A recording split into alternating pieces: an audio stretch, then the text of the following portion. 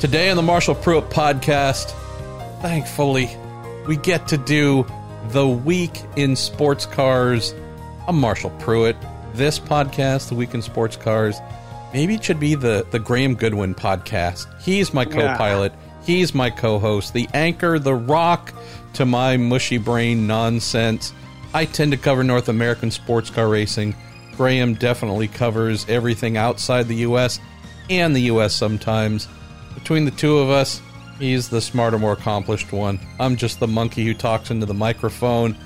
I haven't been able to do this for a couple of weeks, Graham. It has not sat well with me, but it's been my fault entirely. So, Graham, before we get into why we haven't been able to do the last couple of weeks, and then before we get into our listener-driven Q&A, let's say thank you to the Justice Brothers, TorontoMotorsports.com, Bell Racing Helmets USA, and absolutely our good pals at Cooper Tires. I'm glad we're here. I'm just sad we haven't been here for a little while. Don't hit yourself too hard on this one. I mean, the Indy 500, of course, just gone. Can I say, by the way, what an extraordinary job done by yourself, and for that matter, everybody else covering that race. It's, I think the biggest race so far that has been there without a live audience, and I don't think terribly many people felt they missed out on the detail from looking in on the web for the Indy 500. So, massive kudos to you, to the Racer.com team, and to everybody else covering that race. I saw one complaint, and only one, and that didn't come from a member of the public. It came from a member of the media. Ah, what a moron. Yeah, that old crank. But just to share with y'all, had a number of folks on the Racer reporting team who have been taken down by health problems, either directly or with family members or otherwise. So for the majority of August, knowing that August holding the delayed Indy 500, no excuses here, just sharing the fact that we know that this podcast, which we love doing, is something that has to fit in between our normal work obligations and duties. And frankly, the thing I have been tasked with doing up to, and just now finally today is the first day to take a real deep breath, is go 100% with Indy 500 and Oval open wheel coverage and whatnot. So long story short, with being very short staffed, knowing that I can do both American open wheel and sports cars from a need standpoint, those needs were placed squarely on, hey, got to fill in since we have a shortened team, and that all of a sudden meant that things like doing sports car coverage, just the written content even, has been super light coming off of my keyboard and doing the podcast as well. So sincere apologies, just had to, out of necessity, put my my time into a place that fed exactly what my clients were asking for, and that meant having to park the Week in Sports Cars for a couple of weeks. But now we are back, and thankfully as well, some of those who are having health problems are getting back to strength as well. So all positives there. Graham Goodwin, you are the official selector of our show. To the four categories that we use: IMSA, WEC, ASLM, ELMS, ACO, General, and Fun. You are the man who selects where we start, where we go each week. If you haven't forgotten how to do it, where do we go first? Go on, I'll give it a whirl. We're going to start this week with IMSA. What? Lots to talk about sports car racing on the North American side of the massive puddle that we have between the two of us, and all sorts of things going on at the moment, MP, including, and we've got a lot of questions about this, there's been further media coverage about an issue that you and I have talked about numerous times, specifically and more generally about the choices that IMSA might wish to make in the very near future, and then specifically here about LMP3. Now, you'll recall you and I talked about an interview that we did for not the Week in Sports Cars, but Inside the Sports Car Paddock with Zach Brown talking about LMP3, new LMP3. July, was it? Yeah. June? July? It was Well, oddly enough, a bit of a deja vu moment. It was the interview was done at Paul Ricard for the first round of the European Le Mans Series. I'm about 3 hours north of Paul Ricard on my way down tomorrow morning because we're going back there for round 3 with Barcelona having been replaced by a second go at Paul Ricard. So there's nothing new in the world of sports cars, but it's fair to say that a little bit more media coverage has prompted further questions about whether or not this might be a realistic proposition. Let's get into them. Lance Snyder, Mike Drotlev, John McCarthy as well, Jacob Bain, hello Jacob, and Matt Niedertz, amongst others, asking about IMSA and LMP3. Is IMSA trying LMP3 cars in the WeatherTech? Lance here saying the cars not... He says, with ours, the cars are not designed. I suspect ours, the cars are not designed for. Budgets will need to increase significantly. He thinks it's a really bad idea. They've got Mike Drotlev saying about additional grid fillers. He thinks those cars should be better suited in the where they currently are in the Michelin Prototype Challenge. John McCarthy. If this happens, what does the Prototype Challenge? Will that just dwindle away? Remember, before we get into this, by the way, we are talking here about the new breed of LMP3 cars, which would, on rotation, be coming to Prototype Challenge next year, not the current cars in Prototype Challenge. And then, Jacob, bit of a rant, he says, incoming. Ooh. That's our job, surely. It's not our job. He's asking really why do they even consider the possibility of integrating P3s in order that safe and reasonable the whole performance window of our DPI or P3 would have to be entirely moved close together, slows DPI to laughable speeds, blows up the integrity of ACO's prototype ladder. To give you an idea of the kind of speeds we're talking about here, we've got 2 races this weekend coming which will involve LMP3, the European Le Mans Series, where the new cars will compete with LMP2 and with GTE, and they sit neatly in the middle. They are broadly at the moment about a second slower than the pre-2017 LMP2s, the new LMP3 cars. We've then got the LMP3s in the Michelin Le Mans Cup, where they compete against GT3 cars.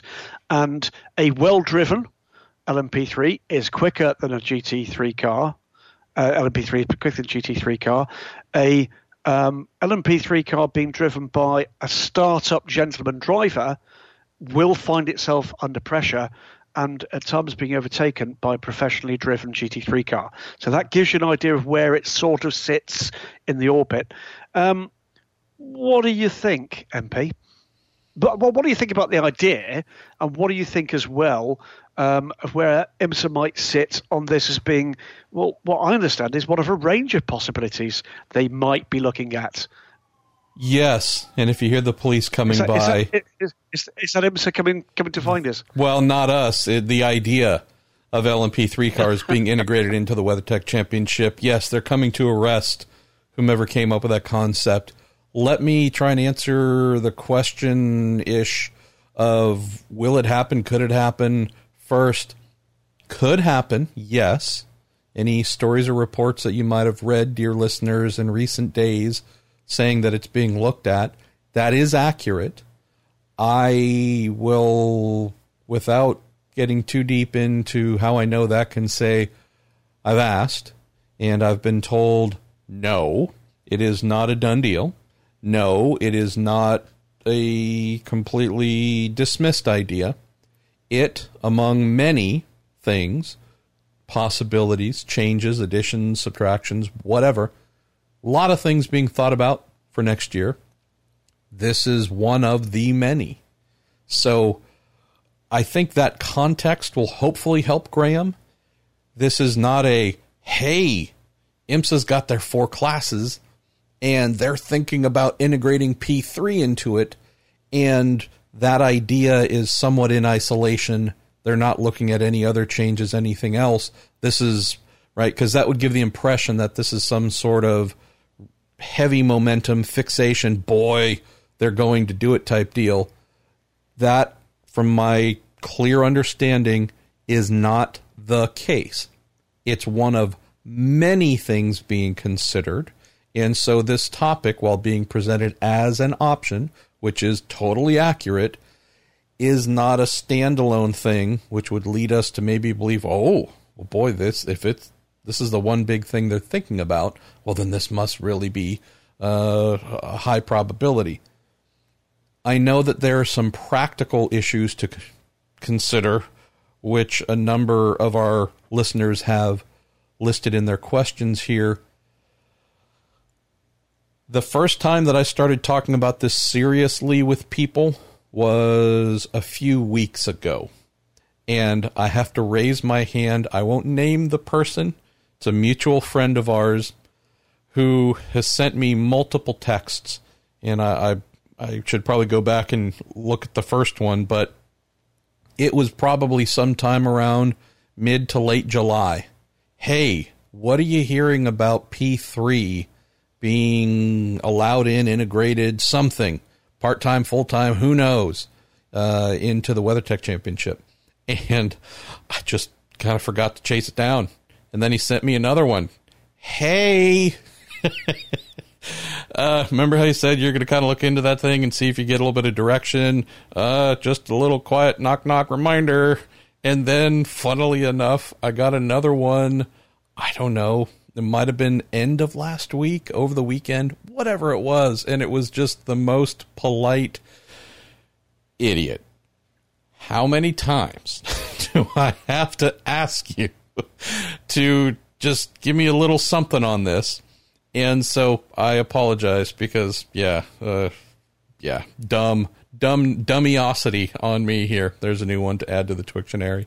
As I understand it, looking at the fact that car counts can be somewhat light depending on the event, I would say that this could certainly be a consideration.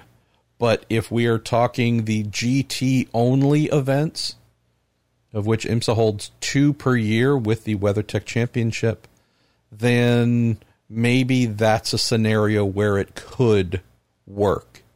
So, Graham, looking at last weekend's race at the delightful Virginia International Raceway, we had the GT Le Mans pole. It was a 1 minute 40.3. The GT Daytona pole, I believe, was about a 145-ish 0.2. So, again, I could be wrong. I always throw out that caveat because I'm more often wrong than right. But there's, roughly a 5-second difference at VIR between IMSA's full pro GT class and Pro-Am GTD class. The fastest-ish LMP3 lap times that I seem to recall fell somewhere around the middle, 142 or so, Graham.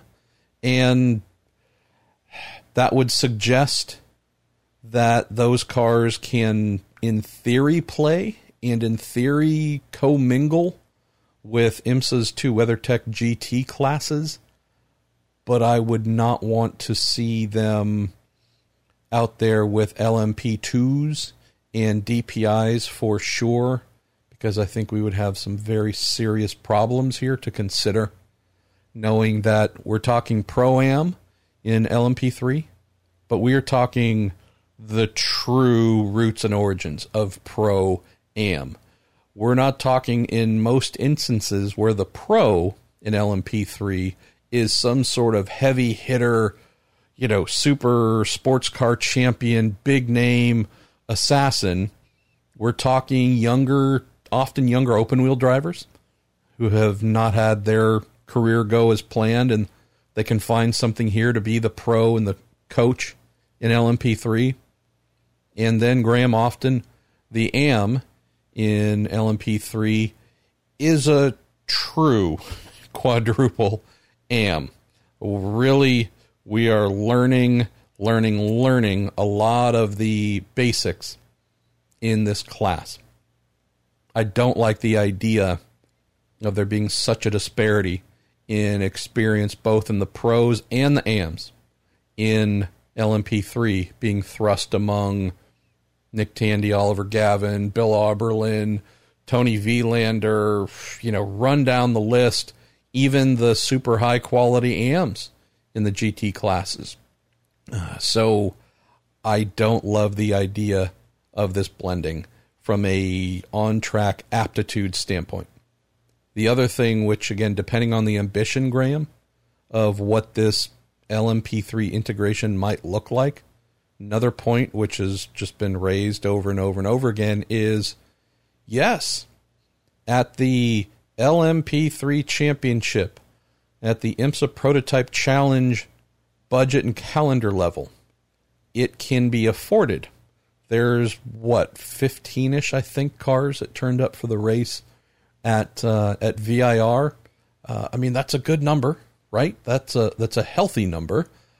I don't know if I would call that a crazy number, right? Yeah, 15 cars turned up for the race. That's good. It's not overwhelming.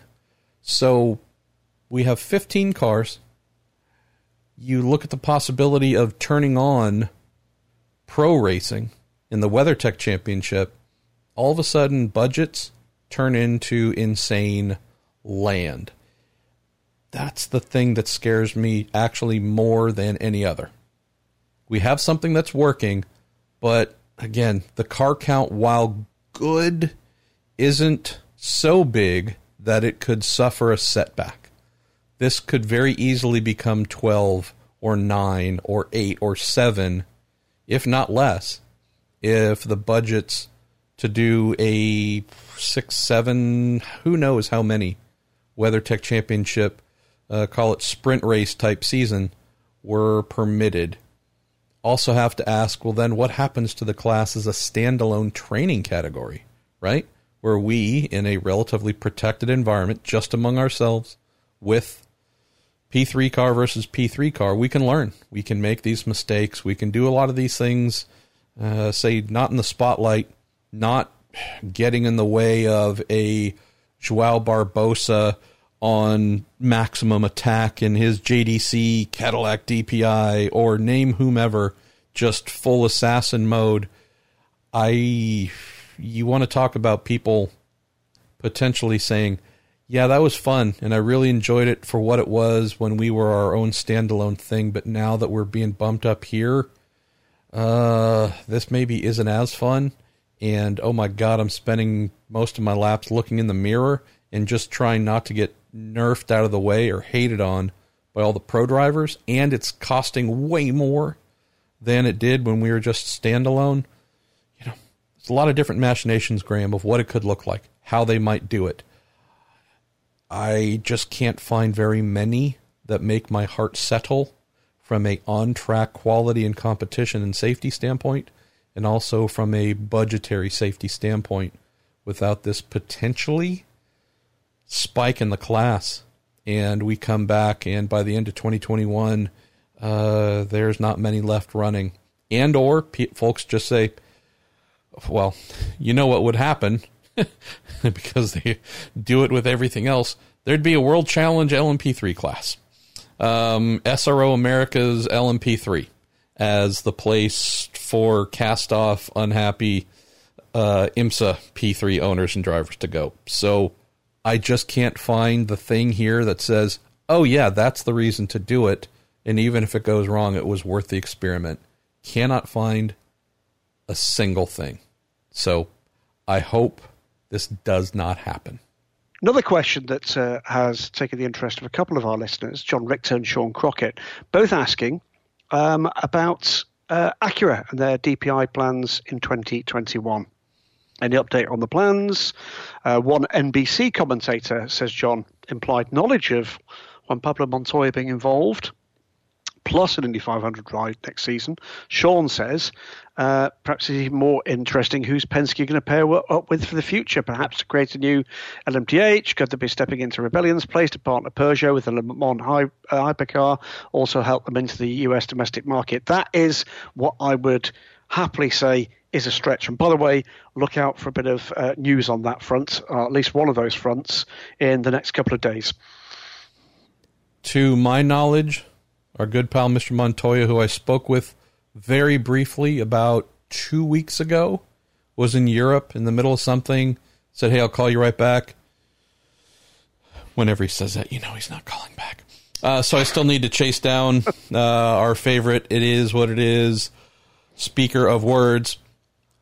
I have only heard about JPM being considered as an endurance driver in the 2021 and beyond Acura DPI program. Have not heard anything to say a deal has been signed. I am not 100% sure if there would be an Indy 500 seat attached to that. I love those ideas. I have not heard anything from my sources to say that that would be a credible possibility. Could that evolve and change? Sure.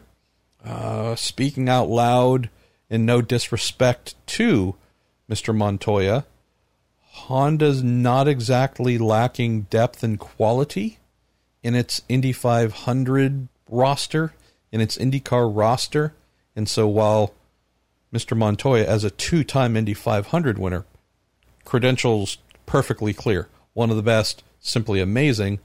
It's been many years, though, since he competed in the Indy 500, and knowing that I speak with many IndyCar team owners on a weekly basis, and more often than not on things that are well off the record and between us, I've never heard Juan's name mentioned as we got to get him back to the 500. I would love for that to happen, Graham. I think it'd be amazing, and I think he'd be a threat. But just saying of the names that I hear attached to, we're going to do a sports car program, and then he could also have an Indy 500 angle, that's one that I would like to say I have heard from folks who know, and I do speak with folks who know. I haven't heard that one. So what I believe is still going to be the case is we are going to, I know that there's one plan that involved announcing next year's Acura DPI roster in terms of teams. Not sure if drivers would be named fully at that point, but have heard there's a plan that involves doing this and making this announcement at Mid-Ohio. IMSA's stop at Mid-Ohio, excuse me, coming up here next month. I have also heard a competing concept a little bit more recently about why don't we just wait till the end of the year or much closer to the end of the year before we start getting into announcing who's doing what, because there could very well, Graham, be some changes within the current DPI family of manufacturers and relationships, and knowing that the Acura Sports Car Challenge at Mid-Ohio, boy, it'd be funny to announce Acura's future plans there. Wonder why that's on the list of possibilities, Graham. Scheduled for the 27th of September. That's normally the end-ish of the season. Instead, there's, 4 races following that right now, going through the middle of November. So could we see one team possibly announced at Mid-Ohio at the end of September and maybe the other later in the season, if not just after the end of the season? I think that could be another possibility as well. So it's coming, it's happening. Who are the teams that have been mentioned most frequently? One of them is obvious, to the point of don't even bother asking him because there's no need, and that's Michael Shank Racing. So did I just say they're going to be an Acura team? No, I didn't. Of course not. No one would imagine such a thing at all. That's, again, in the category of worst kept rumor for a while, right? This isn't something that just popped up. This is something that I think we've been expecting, if not mentioning on the show, Graham, since about 2018. So, yep. Yeah, just saying, if you were to prepare a congratulatory tweet or whatever for that team about this move back to prototype, I'd say you wouldn't be wasting keystrokes, wouldn't be wasting your thumbs if you were to prepare that tweet to send, in the next month or two. As for the other team, there's plenty of speculation about who it's going to be. As I understand, there is not a second team signed. I know that I have heard, could Yost be getting back involved? Could Wayne Taylor move over? Could there be a JDC? I mean, obviously, all of the big, even smallish DPI teams. The only one I haven't heard about possibly moving over is Mazda. So lower odds, slightly lesser odds on Mazda taking over the Acura program. They're about the only ones that haven't been mentioned. I'm just sharing rumors of what I've heard. Could we hear about an IndyCar team that is not presently in IMSA stepping in to run one of the Acuras? Yes, I've heard about, I believe I've heard every Honda-powered IndyCar team except for Dale Coyne being mentioned as a candidate to run one of the ARX-05 DPIs. I have heard about Core Autosport being mentioned as a candidate for that. I'm just scrolling through the other list of entrants here. I know there's at least one other I've heard that could. So, yeah. Do we think we could kind of get that Michael Schenck congratulations tweet tuned up and ready? Yes. The second one, I got a pretty good idea who it's going to be, but I am, again, as of last word, nobody has been signed to that second entry. I think I could probably write that congratulatory tweet for the second team and feel pretty confident I got it right, but even then, Graham, I'm not fully confident to put a finer point on it yet. Fair point. Let's move on. And we've actually got, oddly enough, a couple of questions that revolve around, whisper it, NASCAR. What? Tim Glass. I know. Tim Glass says, have you any thoughts on Earl Bamber's aeronautical activities at Daytona? Knowing what you know about NASCAR road racing, which current IMSA WEC SRO driver or drivers do you think would be best suited for the current generation of stock car?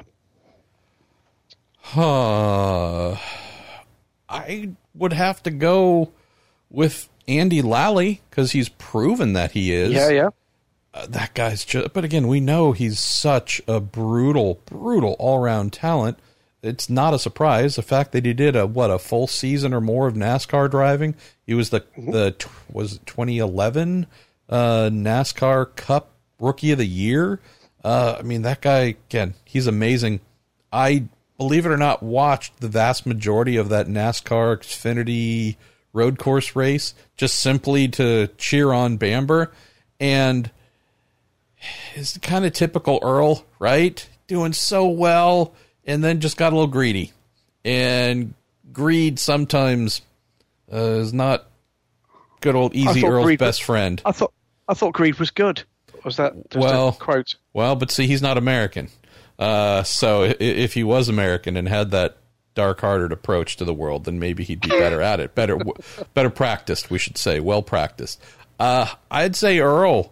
Honestly, from what he showed, 0 practice, 0 laps in the car, and just really, truly impressive for what he did. Made a giant mistake, totally unnecessary. I don't think he would make the same mistake again, but I'm all about curiosity, Graham, and we expected Earl to do well, but who knows how well. The guy was a monster, and clearly driving for a team that, while good, the Richard Childress Racing Xfinity team, not one that is considered a front runner in that category. So, naturally, he was not able to chase down the leaders. But I'll tell you, if he were to go back and do a second race there in a car entered by one of the leading teams, I think we are seriously talking about Earl Bamber going for victory. And so I love that, and I'd love to see him do more of it. Nick Tandy, obviously, is the other one we want to see get involved. He doesn't want to do road racing, though. He wants to do the oval stuff. But he does. The cool thing, Tim, is with this next generation Cup type car, whatever the hell they call it, I think it's just going to be even closer in terms of feel to what the finer IMSA WEC, SRO, whatever drivers are accustomed to in their GTLM or GTD, GT3 type entries. So I can only imagine we're going to see more Earl Bamber type crossovers for the teams that have the ability to say, yep, we're going to throw in a road course ringer for this event. I think the separation in driving types and feel and all that, I think it's just going to get even more narrow. And so, yeah, could be cool to see some more of our friends going and playing. Who would you like to see? Not from IMSA. Let's have Graham pick a WEC driver you'd like to see do a NASCAR Cup or Xfinity road course race. A road course race. That's a good question. I think, we've got a number of extreme... I mean, Nicky Team, I think. Absolutely. Whoa. I'd love to see Nicky Team have a crack at it. I think that would be... very, very interesting indeed to see a fired up, young, talented GT driver going at it. I think the GT area is probably where you're looking for the kind of transferable skill set here rather than the prototype side of things. Not a lot of aero. So Nicky Team certainly I think would be one. Jimmy Bruni. Jimmy, I'll say it out loud. Has Jimmy seen his best years? Possibly. But on his day, still an absolutely awesome talent. Fred Makovicky, the same. But no, I think Nicky Team is the one I think I would pluck out of that little lot. Beyond that, you then look to the factory-blessed GT3 drivers. Marcello, I think, would be a good pick amongst those. You'd be looking for somebody with a bit of sympathy for the car, but real raw aggression. I'll tell you what I'd like to see. And it's the same. I had that conversation some years ago with our friend Richard Crail about the Bathurst 12 Hours, about an exchange between GT specialists and supercar specialists for the Bathurst 12 Hour. Now, wouldn't that be cool?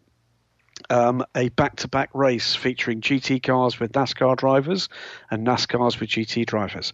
That, I think, would be something as a back-to-back event in a time when I do believe that motorsport has got to be radical right now. I think that kind of event could be something that genuinely just does draw some interest from manufacturers, some interest from a paying audience, and some interest from TV. And let's hope if it happens stateside, they can do it without quite so many ads as I gather you are all suffering with the Indy 500. I can tell you what stuff to buy, having watched Indy 500. I'm not sure I can actually report much on the race, sadly. What do we have? One or two more for IMSA, and then let's maybe dive into your area of expertise. Okay, let's go with Steve Grinstead. On a drive to work, he says, but 1 day a week for him, he saw 3 BMW Rahal transporters heading to VIR.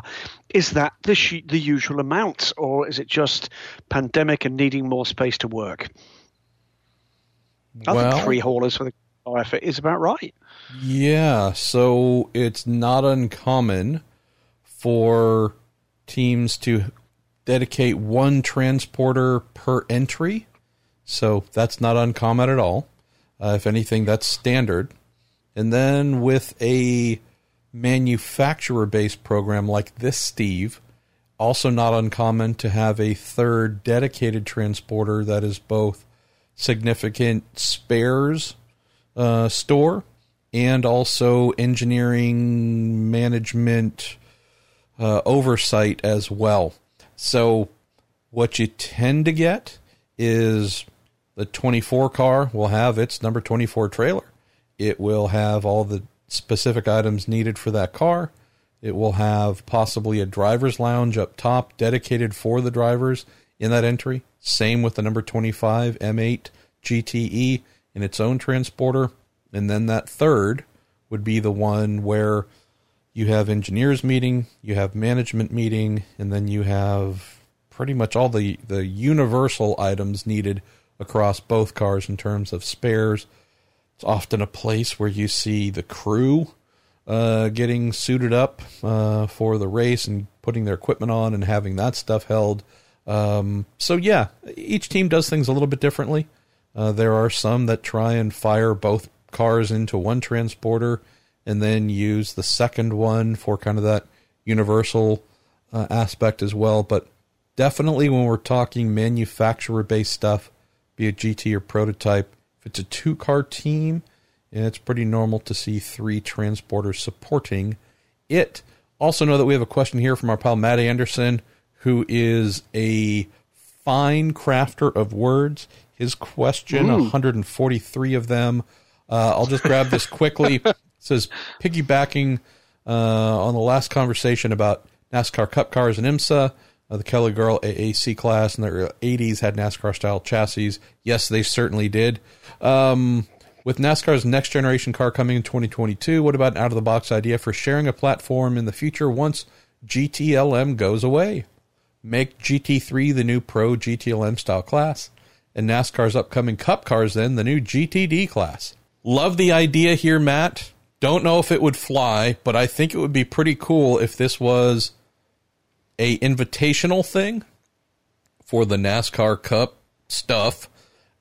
If we were talking, hey, Rolex 24, Mobile 1, 12 hours of Sebring, 6 hours sailing, 6 hours of the Glen, Petit Le Mans, Motul, Petit Le Mans. Did I get all the sponsor names in there, even though they have nothing to do with the show? I think it might be fun to think along those lines, just to allow Cup teams to come and play. Or, again, I don't know what the base cost is for these upcoming next-gen Cup cars, but who knows? Maybe they might not be they might be more cost-friendly than anything else you might buy in the WeatherTech Championship classes. So I think there could be some fun there. I've heard a rumor that we might have a Cup car running, Graham, in the Rolex 24 as a kind of a showcase of the new next-gen thing. Heard that. Really? Heard that from a Cup reporter friend. So was that linked into the fact that a new next-gen car did test with Action Express the last couple of weeks? I've also heard something about that next-gen car having a hybrid-ish type something in it, maybe. And that being, again, who knows? So just a rumor. Could be just out of nowhere. Someone drunk at a bar making it up. I'd say it was me, but I haven't been to a bar or been drunk. And I'm not a NASCAR Cup reporter, so I guess other than those 3 things, it might have been me making that up. But yeah, did hear that from a Cup reporter friend that someone somewhere had heard something about, could there be a Cup car running as a bit of a showcase at Daytona at the Rolex 24? I don't know if it's so much for IMSA fans, but maybe to show the NASCAR world. So again, who knows? But I think it's a fascinating idea, Matt. What are we talking about here? Probably first and foremost, what's the underlying concept that we're having to really honor when we're talking about could LMP3 be brought in? Could this, could that? It's money. It's the budget to run. It's the no class in the WeatherTech Championship is thriving numerically. Not saying that things are bad, but 6 GTLM cars, that's a concern. That's not going to improve anytime soon.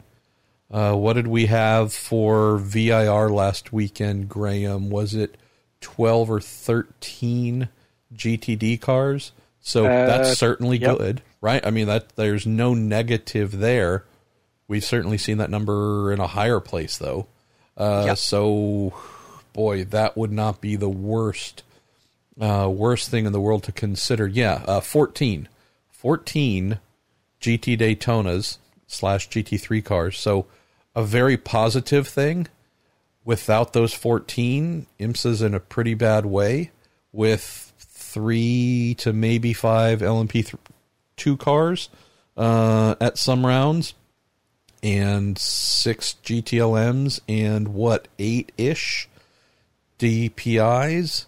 So, yeah, what we're looking at is in IMSA's 4 classes, 3 of them at basically every round. Again, I'll go look back at Daytona. Maybe there was more than 9 entries there, but 3 of the 4 WeatherTech Championship classes have single-digit entries. And our cat Rocky is currently meowing in disagreement for those lower numbers. So this is the thing we're getting at, Matt. This is the thing, Graham, that our listeners are asking in a variety of ways with some of the things that are being considered. Could this NASCAR chassis rebodied with some aero on it so it can play in the corners as well as the straights and not be fumbling around against real purebred GT cars? Could that be a way to go, provided the costs are low enough to really make it viable? I'd say so. And I know it's a silly, stupid thing probably to suggest NASCAR Cup cars in IMSA's WeatherTech Championship and multiples of them. If that's what it takes, 4 classes, 3 of them single digit, if this is something to consider, costs are friendly-ish to do it, Graham. Cars are developed in an IMSA-type direction where they have the performance capabilities to play among the GT cars and, really be in a proper place of handling and braking and everything on road courses. And you can do that at a lower dollar, like a significantly lower dollar figure. I'm all for it.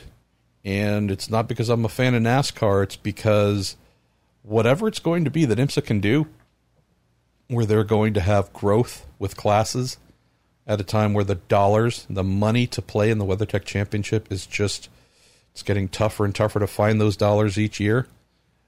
An idea like Matt's here, it's not crazy.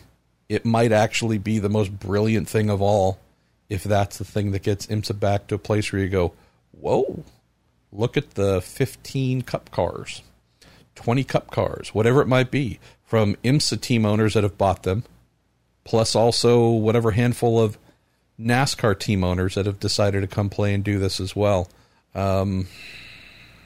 It stands out as a much better proposition right now than LMP3 if the current Pro-Am model in LMP3 were maintained. If you were to remove that stricture and allow P3 cars to be Pro, or WeatherTech level Pro-Am, maybe that's an option there. They're still going to be expensive to run, but something lateral thinking like this that marries NASCAR and IMSA, since NASCAR owns IMSA, in one class, that's maybe a departure in thinking that should be explored mucho farther. And speaking of farther, I think we've gone about as far as we can with IMSA. Where do we go next, our man, Graham Goodwin? Mate, it's got to be to WEC Aslam's Acco. Sorry, Elms and Acco. Why did I miss Elms? I'm on my way there. WEC Aslam's Elms and Acco. See, it has been a couple of weeks, hasn't it?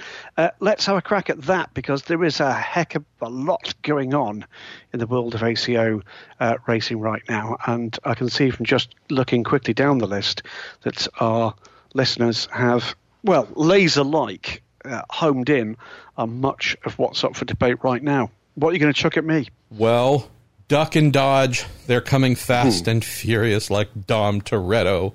We're going to go to Ryan Terpstra. Oh, here we go. We've got blanks. Oh, my goodness. I think we've got our first question ever submitted with multiple, like a Mad Lib to fill in the blanks. Can you answer all the questions I've forgotten to ask? First of all, the answer to that is yes. Now, okay. So you didn't ask any questions. You just asked if we could. Yes, we could. LMDH is going to be on track in 2023. Okay, and the LMP2 class. By the way, before we get, they'll definitely be there by 2023. Whether or not any of them might be ready before that, we don't know yet. But 2023 is my guess. In the LMP2 chassis that serves as the foundation for those cars will be made by blank, and blank. Orica, Ligier, Dallara, and Multimatic. Wow. closes by saying, I've heard lots of rumors that a plan B will need to be developed. Look, a plan B for literally everything right now in the current climate almost certainly will need to be developed. Let's hope we don't need it. There is a lot we don't know right now.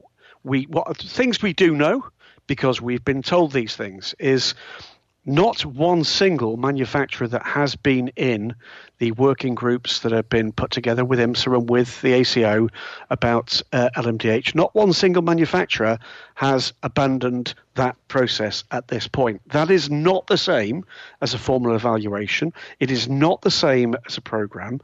But what it does show is that the interest level is still there amongst the professionals within those manufacturers that are responsible for formulating their plans for motorsports. As has been said, I know to you on the IMSA end, it's certainly been said to me multiple times by multiple people who absolutely would know, the impetus right now is to get the final regulations out. That will happen next month at the Le Mans 24 Hours, without a shadow of a doubt. Beyond that, I keep hearing variations on the same phrase, and I'm sure you could probably endorse this, Marshall, which is the market will decide. So right now is absolutely not the time for race championship organisers to pressurize their valued colleagues in manufacturers to force them to a position where they have to go to ask their board for that budget in a timescale which they would not choose to do. Right now is the time to allow those people within those manufacturers to find the right moment to do that. That's what they mean by the market will decide. Walking in at a point where those boards are having to countenance shutting down manufacturing capacity, laying off workers, is not the right time to to ask for 20, 30, 40, 50 million dollars, euros, insert the name of your favorite currency. However, there is certainly a feeling amongst those motorsport professionals, and I've spoken to a number of them, that in a process of recovery, of trying to actually just, pull the tattered, battered, flame-scarred battle ensign back up the flagpole outside the company HQ, that the upsides of what's being offered with LMDH, the global nature of that, the opportunity to compete in multiple championships, the opportunity to have a customer base at the kind of price point for those cars, is something that has got a lot of people thinking about the possibilities. So the answer at the moment is this. Could it happen in 22? It could. I don't think it will. 23, I think, is a more realistic proposition. But for that to happen, we're going to have to start hearing fairly soon about multiple manufacturers showing more than just interest, but getting involved in a formal evaluation of that. We know about Porsche. We know as well about a number of other manufacturers who've been involved in the process. We've been round the houses, is it now 15 or 16 or 27 times with the Ferrari issue. It seems to me that if Ferrari are going to do it, by the way, they're going to have to go down the hypercar route, because I do not see the IMSA and ACO allowing Ferrari to drive a coach and horses through the LMDH regulations without leaving it wide open for literally every other manufacturer to say exactly the same. So if Ferrari are going to come, it'll have to be with some kind of hypercar base, which means they can develop their own chassis, which is the major point. There are headlines to come on hypercar, by the way, and soon, and of a pretty good nature, I think it's fair to say. So I've been sitting on a couple of things for a week or two or three. So I'm pulling some of those strands together for something I'm hoping to chuck the way of dailysportscarandracer.com in the next couple of 3 days. So watch all our competitors now panic that I've said that, and those stories will be up on other websites within the next 24 hours. Tongue removed from cheek. LMDH, still very positive. Lot depends at the moment on just what state the industry emerges from the current ongoing and as yet without a firm end date in hand crisis. Going to move to a topic, Graham, of which there were numerous submissions. We'll just take one gents cracking open of this door. It is, frankly, the engine of the Week in Sports Cars podcast, Daniel Summerskill. This week, he was kind enough to relent, so not every question was his. Thanks, Dan. But we did have, there's anxiety raising, Graham, over one thing, and that is 24 Hours of Le Mans inching ever closer to happening, which means when it does happen, there will be English language commentary on the television broadcast. And we know for sure that although dumpster fires were, I believe, first created, and we are the patents and right holders in the U.S. for dumpster fires, we know for sure that dumpster fires travel each year when it comes time for the 24 Hours of Le Mans to have English commentary on the TV pictures that are sent to the world. Not everybody involved in that should be savaged, for sure. But Daniel opens his question of, with under a month to go to the great race, is there any information on whether the commentary will be done from the circuit or elsewhere? Yep. Will this world feed be available on TV, or do TV viewers have to make do with the cringeworthy Eurosport commentary again?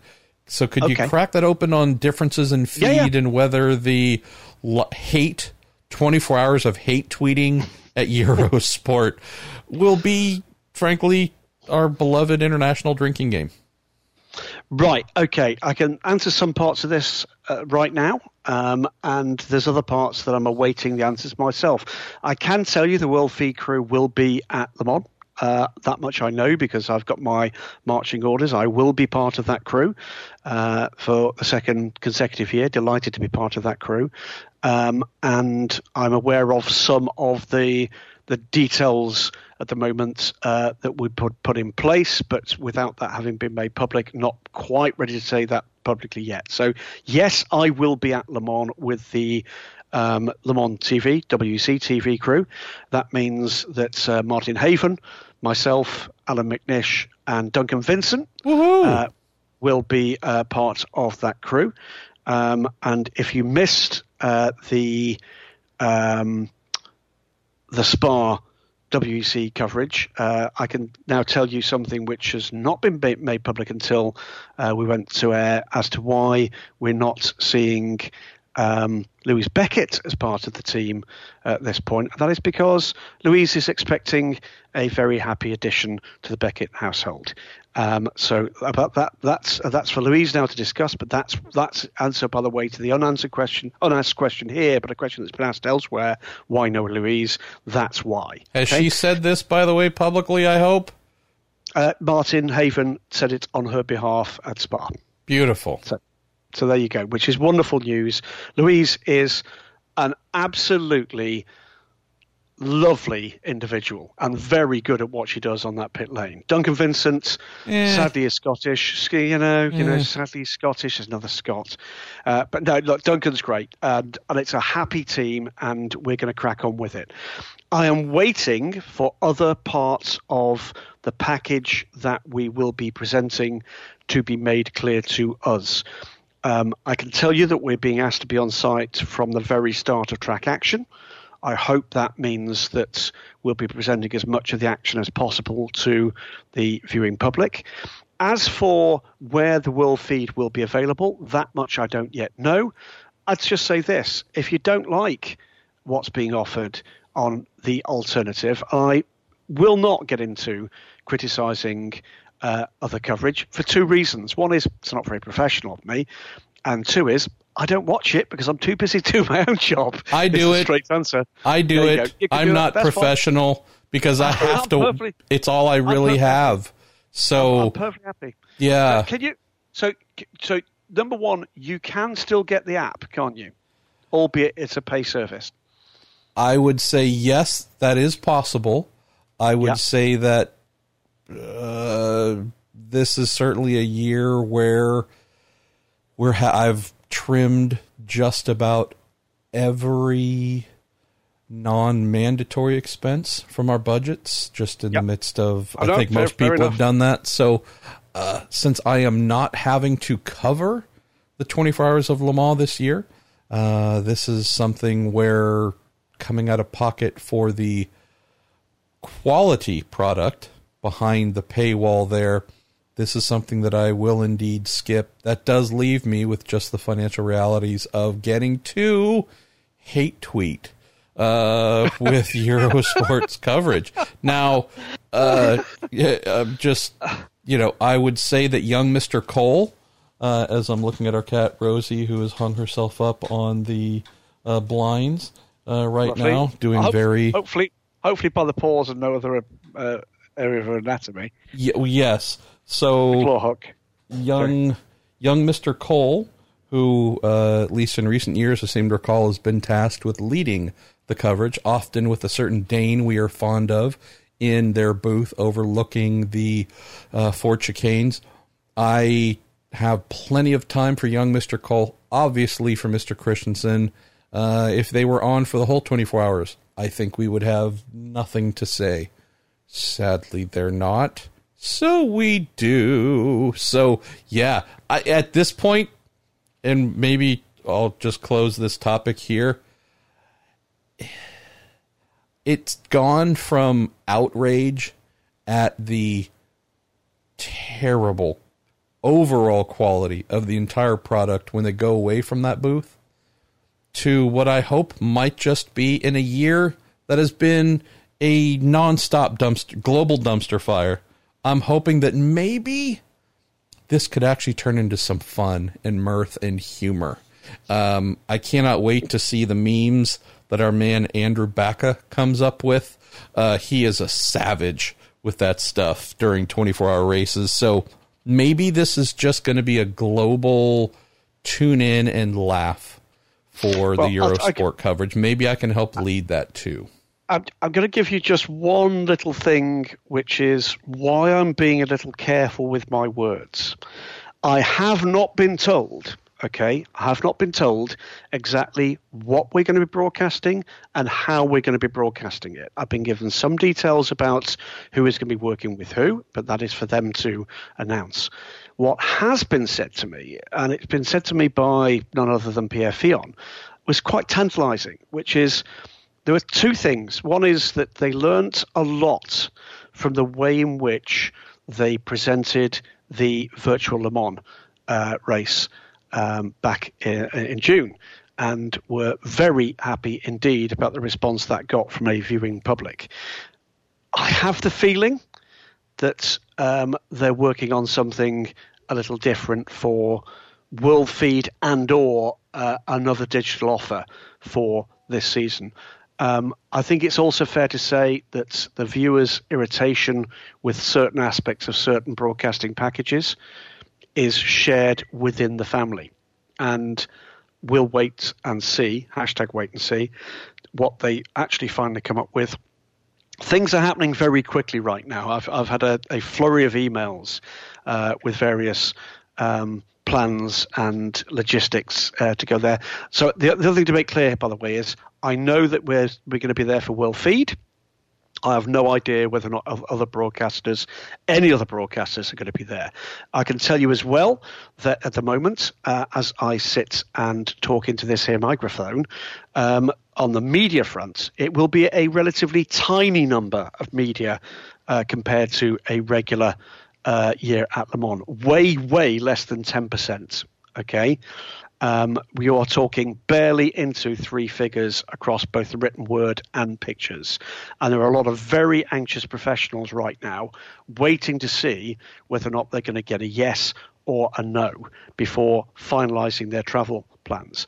I know that the no's are beginning to reach ears and inboxes. I've not heard of a single yes, but we've been told that will happen by the end of this week. As far as we're concerned, for the plans that we've got for both the Daily Sports Car and in my team's ongoing support for Race.com, we have a plan in place that does not rely on the entire team being at the Le Mans 24 hours on site. And there's some good reasons why it might be a good idea not to be this year. So lots of things still to come together. There are a lot of fine people working very, very hard to make this as engaging and as fulfilling an experience as you possibly can, bearing in mind the blindingly obvious restriction that you can't go to the race. That's a source of sorrow to absolutely everybody. Okay, there is not one person that I know that is glorying in the fact that they might be there in a professional capacity, and that you, dear listeners, won't be. I'm certainly not. It will take a vast amount away from that event for me and my enjoyment in that race. All I can say is that there will be a lot of professionals working very hard to try to give you the kind of level of depth of coverage and enthusiasm about what's going to unfold as much as we possibly can in the circumstances. There we go. If you guys have any ideas on how we might have a delightful Eurosport hate tweet Le Mans convention, let me know. I'm there. Whatever you need, count me in. I will bring the snacks. Hey, got a question from a new listener, Graham. Oh, Daniel Summersgill sends in. Is that the same Daniel Summersgill, or is it a new Daniel Summersgill? No, because the first one, his last name was spelled with 2 M's and 2 L's. And this Daniel Summersgill, 3 M's and 3 L's. Oh, right, fine. So very different guy. Clearly not the same guy. No. He says, with the almost complete entry list for the 2020 Le Mans event now released, are there any drivers you're surprised that are missing this year? Hashtag me personally. I'm surprised Patrick Long, Tracy Crone are absent. And how long is it since neither driver was at Le Mans? So what says you about surprises? Right, so okay, as far as Tracy's concerned, now let me get this right. He's the official starter, isn't he? He appeared every year from 2006 to 2019. Well, in fact, they didn't race, did they, in 2019, because he had the shunt in practice on the Mulsanne Straight. Raced 13 years in a row in, I believe, 16 different cars. Maybe 17, based on the amount that he destroyed in practice and qualifying. That's absolutely right. I hope that Tracy, is going to stop. I think Tracy knows that his best years at Le Mans are long behind him. And I hope he can take pleasure in the memories that he's got from that race. So that's that. Pat Long was what I would describe as a placeholder for Proton competition. But let's not forget, this is a massively important part of the commercial package for any professional motorsports team, and never more so than this year when they'll be earning a lot less. So the chances of some of those cars being all-am are dramatically increased this year. If that means that Pat Long doesn't make it to Le Mans, it will be a source of regret to everybody that likes fine professionals that answer questions beautifully and do so with a smile on their face. It'll be a source of sorrow to all of us, but neither will it be a surprise this year. Okay, so all sorts of stuff is happening at the moment in terms of that entry list. I think there will be some more changes before we finally get to the race. I've had some fantastic conversations over the last few days with some fabulous people, most particularly with a young man I was introduced to, actually, oddly enough, for the second time. I'd met him once before the Nürburgring 24 Hours, but a man that is going to smash a record. And is going to be, you talked about hate stuff around Eurosport. Mark Patterson is going to hate this man till the day he dies, because Don Bastian will become the oldest ever starting driver at Le Mans 24 Hours at the age of 74 years old. Wow. Okay? A lovely man, born in Normandy, has lived in the United States as a US citizen since his late teens, made his fortune there, got into racing through the Skip Barber School, where bizarrely he was a classmate of Mark Patterson back in the day. Mark, for those that don't know the story, was due to become the oldest ever starter at Le Mans this year at the age of 68 years and change. Okay, 68 years and 274 days. Dom blows that out of the water, and by an even more cruel irony, because of where Dom's birthday lies, because of where Mark's birthday lies, and because of where the Le Mans 24 Hours lies, I'm 99% certain that I'm correct here, that Mark Patterson will not be able to break that record until 2027. It's a long way away. So it's just, from Mark's point of view, I do feel for him. He is one of the nicest men in endurance racing, but it's a lovely record to be able to go and break. And Dom Bastian landed in Europe this morning. I know he did because he was trying to call his friend and colleague to come and pick him up from Charles de Gaulle, dialed the last number that was on his phone, which happened to be me, and it happened to be 1 o'clock in the morning. So he now thinks that I think he's senile. I know that's not true. But that's a lovely part of it. There are going to be some surprises. There are going to be some names still to appear on the entry list, not least of which is, I don't think Catherine Legg is going to make it in terms of her recovery from injury. Not expected. No. We should, though, say congratulations to young Miss Legg, who was given a little keepsake to wear around her ring finger. Was she? Having been asked to be a forever partner. So she kindly accepted. And yes, young Miss Legg has been proposed to and done accepted. So yes, bless. Happy. That's great news. Happy for her. Banged up, broken bones. That's real love, right? That's pretty awesome for her. So yeah, and speaking with her recently, she's still obviously going to try to make Le Mans, but there's certainly there's going to be a little bit more recovery there. The recovery. The rumor that her forever partner is Tracy Crone because he's already married. That's wrong, isn't it? Oh, why did you do that to us? The show is going so nicely, Goodwin. What are you doing? Bad, Graham, bad. Bad man. Congratulations, Cap. I mean, congratulations, Andy, as well. That's fantastic news.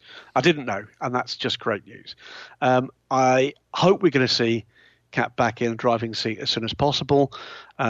We are definitely going to see Tatiana Calderon. It looks like Sophia Flörsch looks pretty much nailed in for Le Mans as well. Betsy Visser will be making her second appearance in the Richard Mille racing car this weekend at Paul Ricard, and my guess would be that the performance there will be under some scrutiny to see whether or not they can nail down that third driver in that car. All sorts of things still up for grabs. There will be storylines to come in the weeks to come before we, as a limited number of people gather in France in mid-September. Watch this space on Daily Sports Car on Racer.com, and we'll bring you as much of the detail as we possibly can as it emerges, with more potentially to emerge this weekend out of Paul Ricard. Beautiful. All right, let's go. Yes, speaking of entry lists, just coming back to the IMSA angle for this weekend's replacement for Watkins Glen being held at Road Atlanta, the 6-hour Watkins Glen race moved to the fine Brazelton, Georgia facility. 8 cars in DPI, Graham, 3 in LMP2, 6 in GTLM, 11 in GTD. So we're just on that cusp. Thankfully, 2 extra cars, or 2 cars in GTD, make it double digit. But yeah, precariously close to having all 4 categories with single digit entries. So, but that just landed in my inbox. Where are we going to go next? We're going to go to Tigera 380. I'm not sure if I remember Tigera 380 from past questions, so if not, thank you, Mr. or Mrs. Tigera. How has COVID-19 affected manufacturer interest in LMDH, Graham? Have a number gone off the idea, or a lot still pushing forward with ideas and plans? You know, it covers IMSA and WEC, right? I mean, that's the thing is, it's the, quote, American formula of the two prototype formulas, but they're wide open and allowed in your neck of the woods. I think the answer, it's an expansion on the point we made a little earlier in the show, which is, I think there has been some changes in terms of the format of that manufacturer interest. As we said earlier, everybody that was in the room discussing it is still in the room.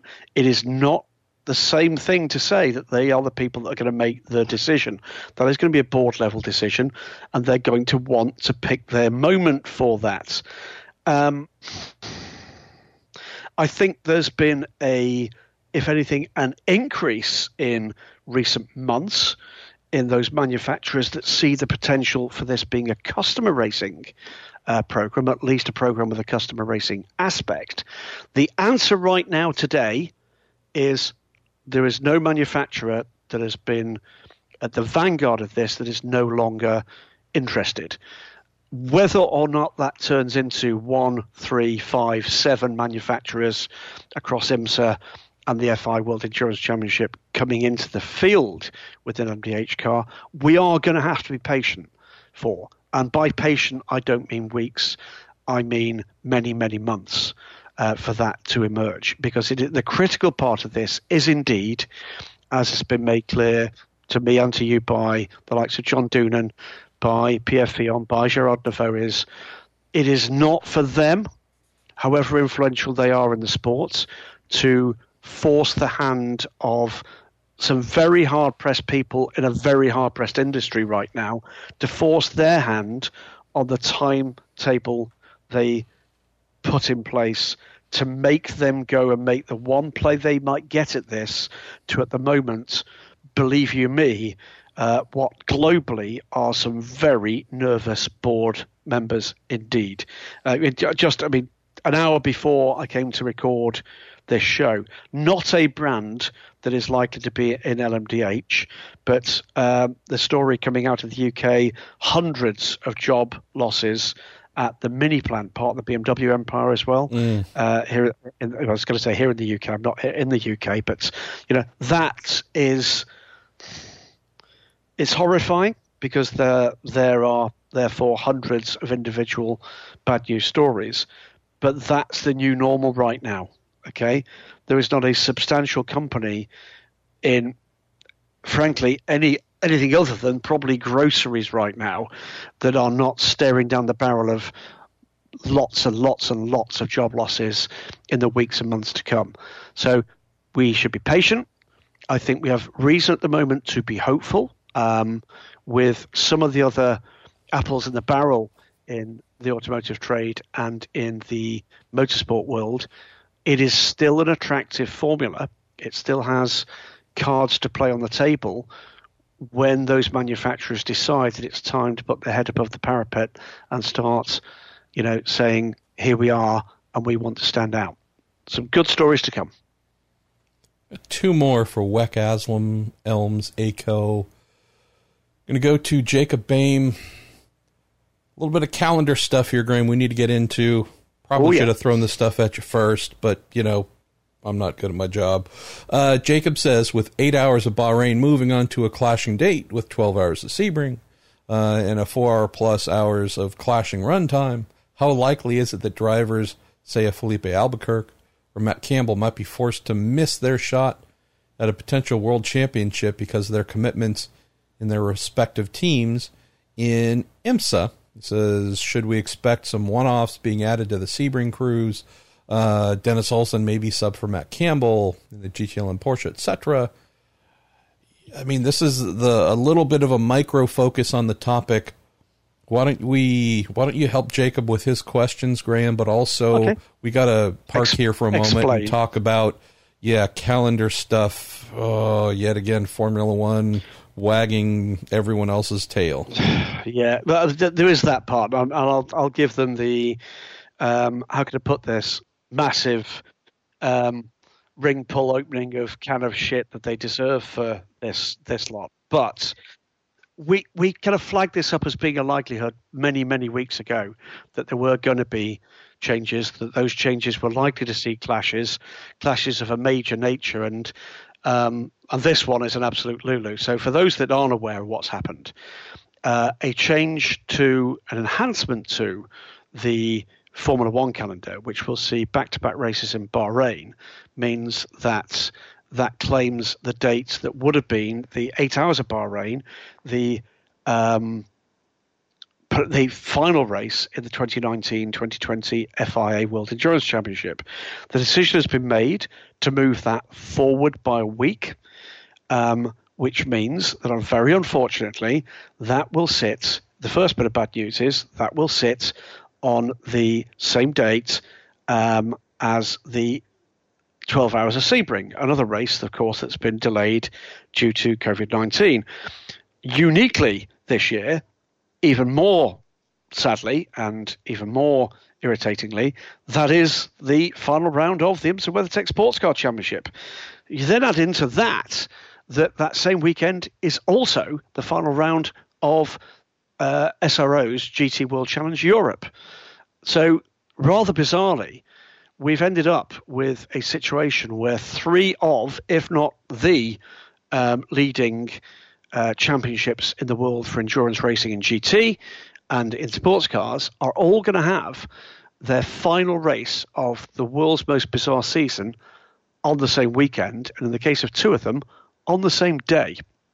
Now, in any other circumstances, I would be screaming and banging my fists and saying it's an utter disgrace, etc., etc. Other than Formula One continuing to actually plough their own furrow to such a degree that, frankly, it is a bloody disgrace. This is where motorsport should be working as one and not as one having to follow on behind one other. It's completely stupid that they're allowed that level of freedom to behave in that way and leave other world championships, let's not forget, for that is, of course, what the FI World Endurance Championship is, to have to make a choice that, trust me, had them in real anxiety, okay?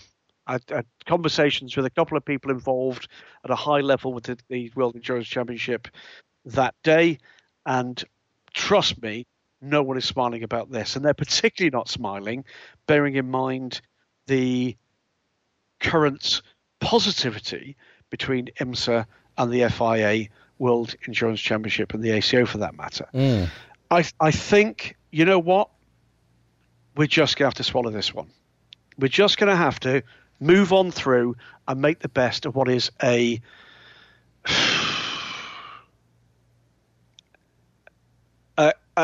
just farcical situation. In any other year, this would have probably the strongest editorial I would have ever written. And it probably would have got me fired from a job somewhere, frankly. But the reality here is that's not the case in this instance. In this instance, they are the unwilling victims of someone else's choices, and we have to move on through. As for what that means in terms of the drivers concerned, in very many cases, their choices will have been made clear in terms of what their priority programs are. In the case of the factory drivers, it's going to be really simple. Have they got a chance for a major manufacturer's title at one race or the other? If it's one race, they'll be racing there. It's as simple as that. The manufacturers have got a fine record of not giving a tuppence about, whether or not a driver might bring home a cup that has his name engraved upon it, against the possibility that a fine third place will secure the extra points they need to clinch a title that they can have engraved on the wall. That is the reality for it. Will it mean that we see well, frankly, a little bit of news around, which would be nice, wouldn't it? Yeah, we will. We'll definitely see some drivers doing races they probably weren't expecting to be doing on that day. And I do hope that it does open up some possibilities for perhaps some of the younger talents around to show off their talents to maybe some new audiences. So maybe we get to see one or two people in cars that otherwise they wouldn't have been in other circumstances. But they're the only winners, I'm afraid, here. They're the only winners in a situation that is otherwise, just to be blunt, professionally bloody irritating. Isn't that the case? We're going to close Weckasm Elms ACO with Jacob Boehm. Hey, it's Jacob Boehm. Hey. Says with less than a month to go before the track action starts at Le Mans, I'm sure there are many people hyping themselves up with films and various publications about the race. And I happen to be one of them. Says, what obscure documentaries or articles about the history of the great race can you recommend this year that are usually overshadowed by the classics as such? Maybe a Truth in 24 being the high-profile ones we know about. What are some of the B-sides, some of the rare grooves that come to mind in terms of film or reading? We did a series on this on DSE at the start of lockdown, and we didn't finish it. There was one I was going to do, which is films that are not available online but have gone to DVD, for instance. 2 or 3 that I could mention that are well worth a look. There are 2 films that were done in Roll Centre Racing's years in LMP racing at Le Mans. And I will dig out those titles because I can't immediately remember them and make sure that that's posted on the Facebook group. But do have a look at those. Roll Centre Racing. There was one year, I think, with the Pescarolo, and the other year was with the Radical. And it involved, cameo appearances by, some very well-known people in there. Very well produced, nicely done, and certainly well worth anybody's attention. The other one, which absolutely is available on YouTube to view, you might remember the actual title of this, MP. It was done with McLaren in 1995, and they followed the Lanzanti car to victory. It featured other cars as well, but it was issued not to a very wide audience on DVD on a VHS. I have that VHS somewhere up in my loft. It's now available digitally through YouTube. It's something like In Pursuit of Perfection, something like that. That is a fine piece of film television, and it's a great tale as well. They're amongst my favourites, I have to tell you.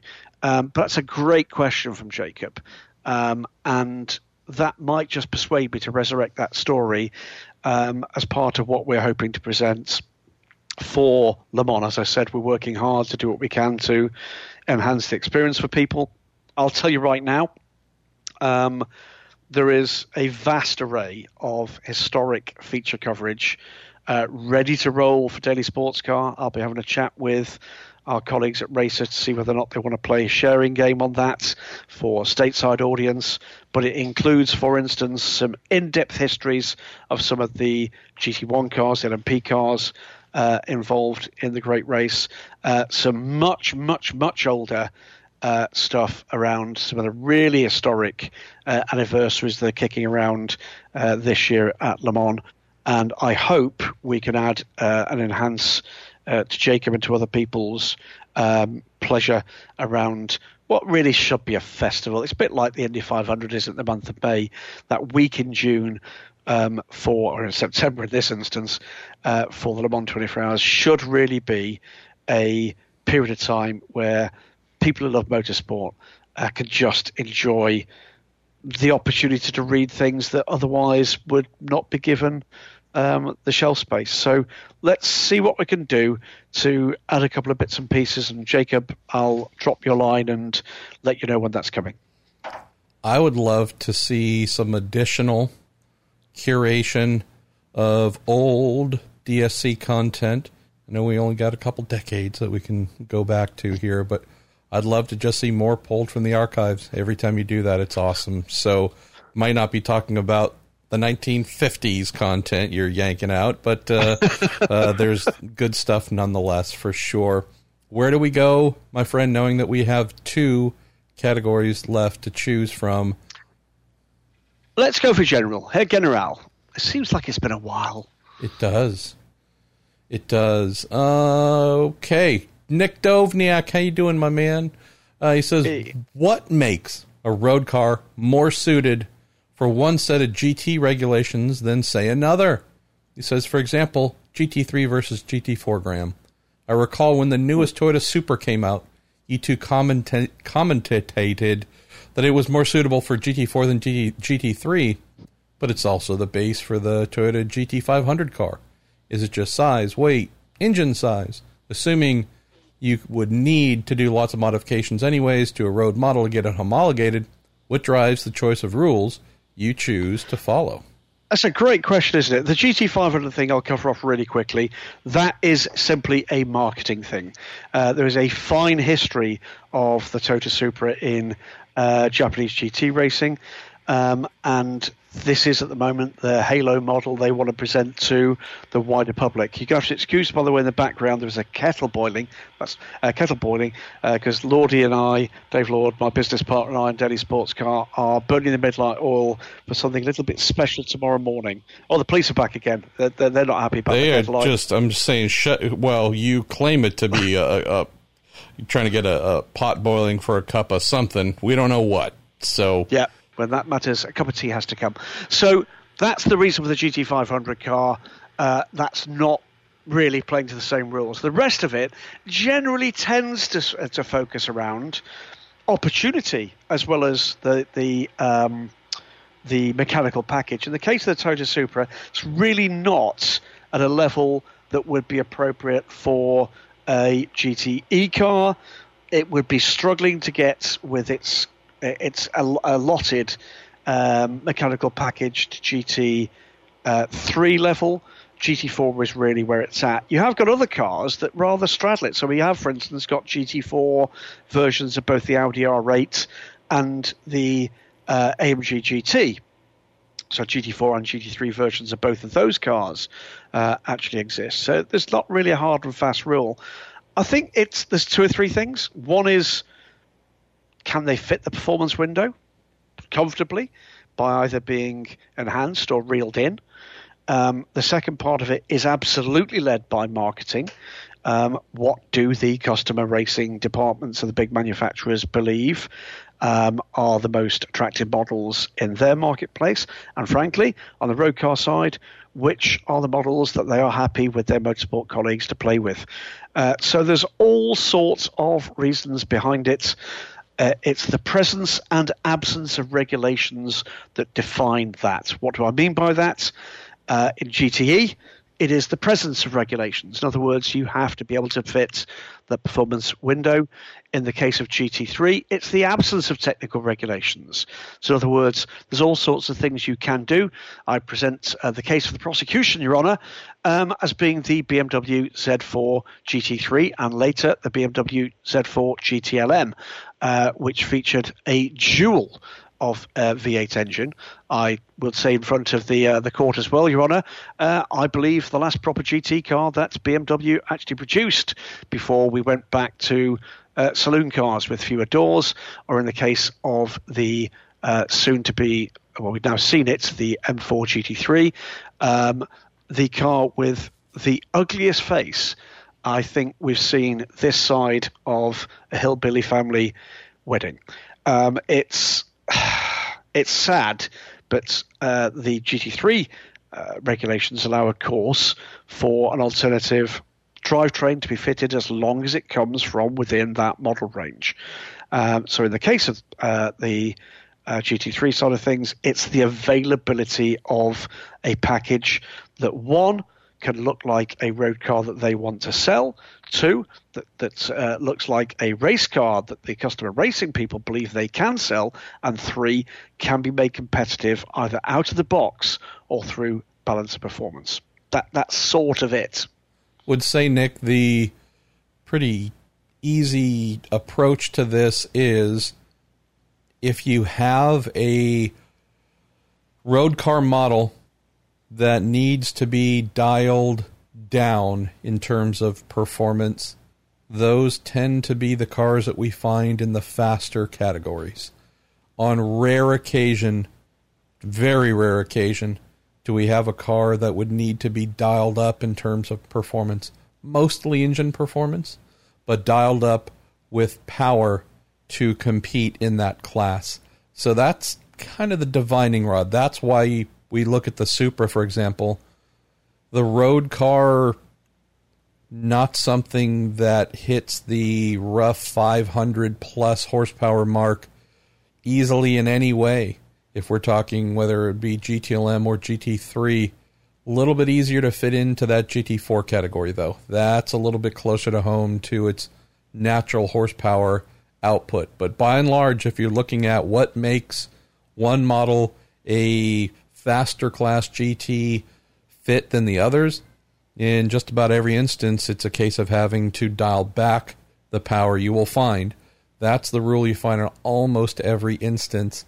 It really does make it somewhat easy to go, aha, that's why this manufacturer has chosen GT4 for their car compared to trying to do something on a bigger scale in GT3 or GTLM. Which Hagenarals you think you might want to throw at me, Graham, before we head to fun and then say farewell? And somebody hit the mute button on his end. 3, 2, 1. I'm leaving it in. I'm not cutting. I'm done cutting. Yeah, that was me trying to keep the kettle quiet. Dan Rice says, hi, Dan. And that, I think it's a new name. I don't remember Dan. It's been in the world for a little while. But in our show, well, I'm sure there are plenty of Dan Rices in the world. But in our show, could be new, maybe. We'll see. But a general question. With F1 having announced the Final Four race of the year, feel like they did a fairly good job playing the cards that were dealt by COVID. This is around sports car racing's response. Combination of double headers. This is for Formula One, Austria, Silverstone, High Rocky, Bahrain, and tracks that weren't originally on the schedule. Imola, Nürburgring, Turkey, Portimao, Mugello. How would you guys rate your respective sporty car racing series on how they reorganised their calendars for 2020? Do you want to take a crack at that for stateside before I have a word or two for my French friends? I thought we already got the words in on the French friends, but maybe there's more. Maybe there's more ammo left to fire. I would say they did a very able job, Dan. I don't know if any of this stuff is really going to be things that we remember a year from now in terms of who did the good jobs. I think that's just going to be it was weird and bad, and they made the most out of what they could, but no one was ever going to be very happy. I think the only ones that'll stand out are the ones where we go, what were you doing? Did you truly just bring in monkeys with darts, and wherever they threw and whatever it hit, that's where you were going? I can't think of too many instances of that across all forms of motor racing. If we're talking IMSA, even World Challenge here, SRO Americas, they've been pretty inventive in trying to find places to go to and get races in. So I don't have much in the way of negatives to offer, at least what's gone down here in stateside, Graham. What about you from your end? I'm going to be really clear. I'm not going to offer criticism of anybody involved in what I can't imagine a worse scenario if you're trying to pull together and keep together a meaningful calendar. There's one criticism I will level, and it's a subsidiary thing. But in terms of the job of coming up with a plan A, having a plan B and a plan C in the background, I think they've done as well as is possible. I know it doesn't feel that way if you're a fan that has had plans for a trip to Le Mans exploded, but they hung on in there as long as they possibly could. Everybody was hoping that the reality of the crisis, the political pressures that apply to the crisis, for that matter, the media pressures that apply to the crisis, which has a knock-on effect in terms of the viability of these organisations, that they would go away a lot earlier than they have done. So I'm not going to offer a criticism on that at all, is a straight answer. I do think that a large number of people in this sport, everywhere, need to take a good, hard look at one aspect of their package, and that is be more honest with themselves and with their audiences about just what level of customer support they're supplying to the teams. On that front, I think more could be done. I'm probably going to get an earful for saying that out loud in the next 24 hours. Don't care. I'm right. It's a straight answer.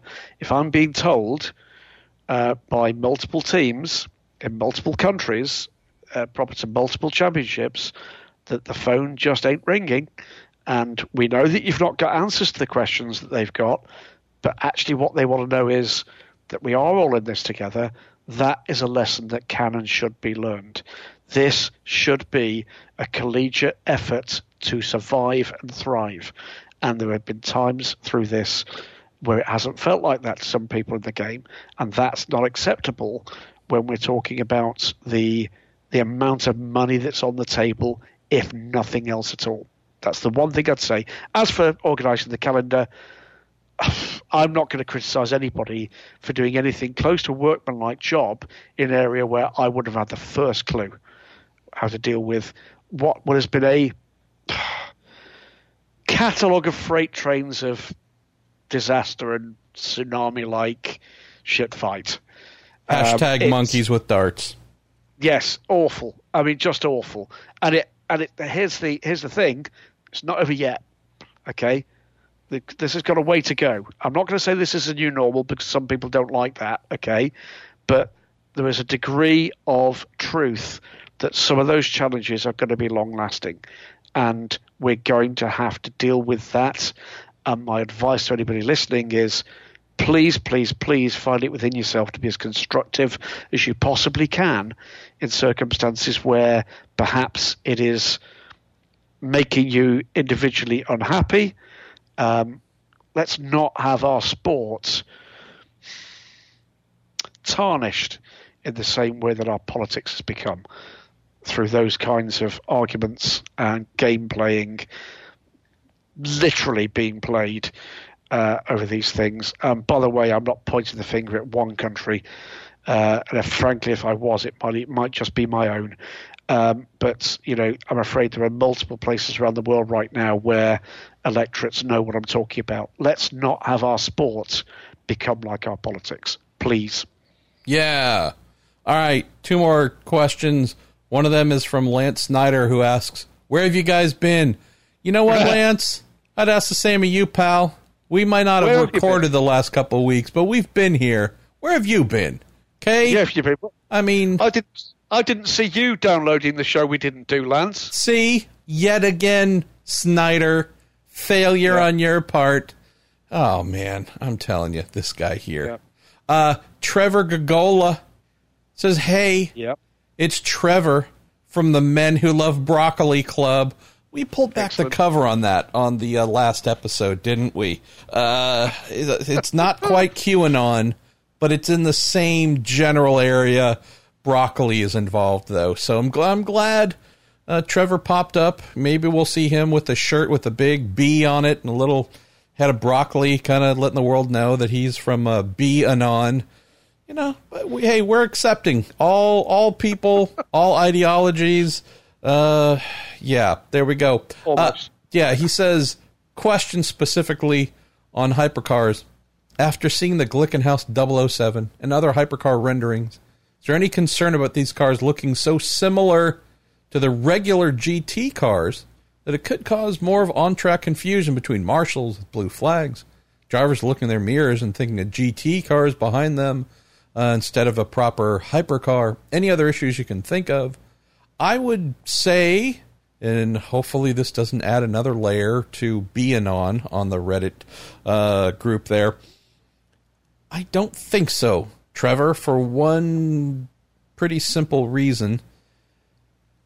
While we have prototypes that certainly look like prototypes because the difference in the cockpit, if you just are driving a GT car, look in your mirror, you can tell. You might not know every single entry, but you can just tell the very basics that, oh, that is not a full-width cabin that we would find on a regular GT car. It does look like a little half eggshell sitting in the middle. That's a prototype. To my knowledge, that's going to be significantly retained with what we see with the hypercars. So I'm not saying they will all look like that, because we don't know who's all building what, Graham, and what they're going to look like when they're finally produced. But my guess is there will be enough prototypey carryover with some of the general cockpit layouts that might not be too hard to discern, even if, by chance, that wasn't the case. All the hypercars had the same full-width cockpit like the GT cars. Would say the one thing that folks are good at differentiating, marshals in particular, using Andy Blackmore spotter guides, of course, but just the good old eye test, and even drivers, liveries tend to be the thing that jump out and help folks realize what's what, who's who. If we go back, Graham, to the thing of, say, a Ferrari 488 GTE versus, I know they're no longer running, but say a Ford GT, strip those into bare carbon, just paint them black, and if you're trying to spot them in a mirror, or if you have the rear-facing camera that you're observing while racing, it might be a little bit hard to differentiate that Ferrari from that Ford just painted all black, because they're just very similar looking vehicles. You apply that Ford factory livery or whatever AF course or you name it, these are often the ways where a driver or marshal can say, aha, this is the thing. So maybe not so much the actual shape, but often the colors are the things that make things pop and allow folks to differentiate.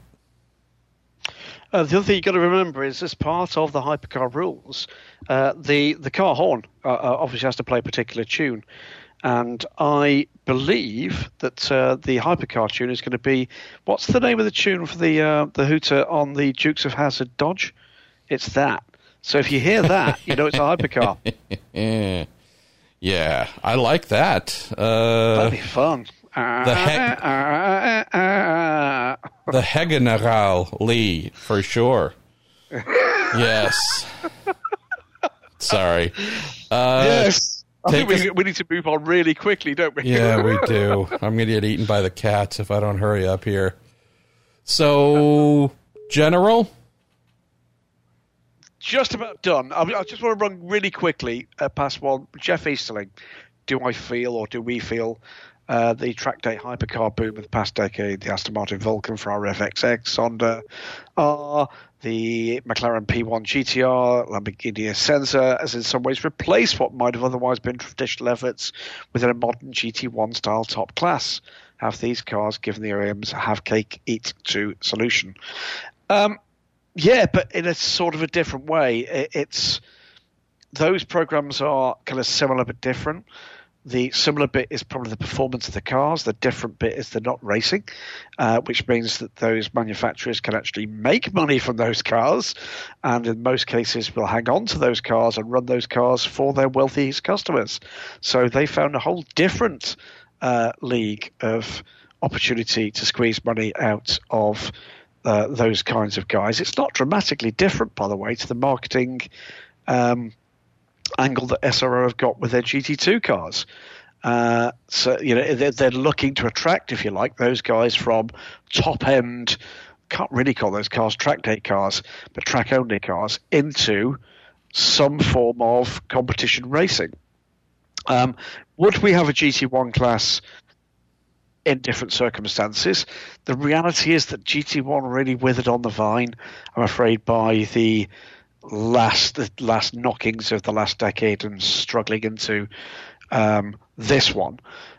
So the reality too is that GT1 levels of performance are not a million miles away from where GTLM and GTE Pro is now. So things moved on. It's a fair point. Did they put some of their engineering nous into that? Did they transfer a cost base into a profit base? Yeah, I think they probably did. You got to say congratulations for that, but unfortunately, it means the likes of you and I don't get to see those fantastic cars racing anymore. Sad, really. Yeah. We're going to move to fun. Sure. You read words to me. Okay, well, let's go. It's from SRA Smoking Puppy 841. As NASCAR are approaching their throwback weekend, this one's passed me by. Is this throwback liveries? Yes, they do it each year, one event. Oh, do they? Maybe they do more. I don't know, but I seem to think it being one. I was wondering whether you'd like to see something similar for WEC. Hashtag me personally, it could be fun, but as someone who isn't a huge fan of one-off throwback liveries, I'd give it a miss. I like tribute liveries. I don't know about you, but I like tribute liveries. I think they've been a big plus. Not sure there's been that many more I particularly want to see very much of. But Martini. Golf. Hey, there we go. Let's go deep. We're going deep into the archives here. Yeah, let's do that. The problem is commonality of sponsor all too often, isn't it? But Porsche have done a fantastic job in recent years of it, as have others. Would I want to see a one-off? The time to do this would be when you've got something to mark. Now they've had the 50th WEC race. Maybe the next one is the 75th. But this is the big question, though, Graham. Is it throwback WEC liveries? Because WEC hasn't been around very long. So, States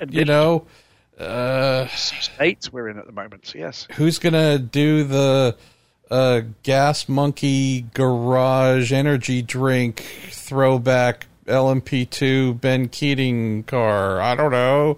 They might. Who's going to do... Again, I'm just thinking out loud. So do we expand this to all sporty cars, or is it truly a WEC throwback? I think the answer is it's only likely to happen if there's a good handle for it. And I can't think what that handle might be. The 75th race or the 100th race. 75th race will come in 2022. Because 64 was Spa, so 66 will be Bahrain. There will be 6 races next season. That much we believe we know. So that will be 72 at the end of 2021.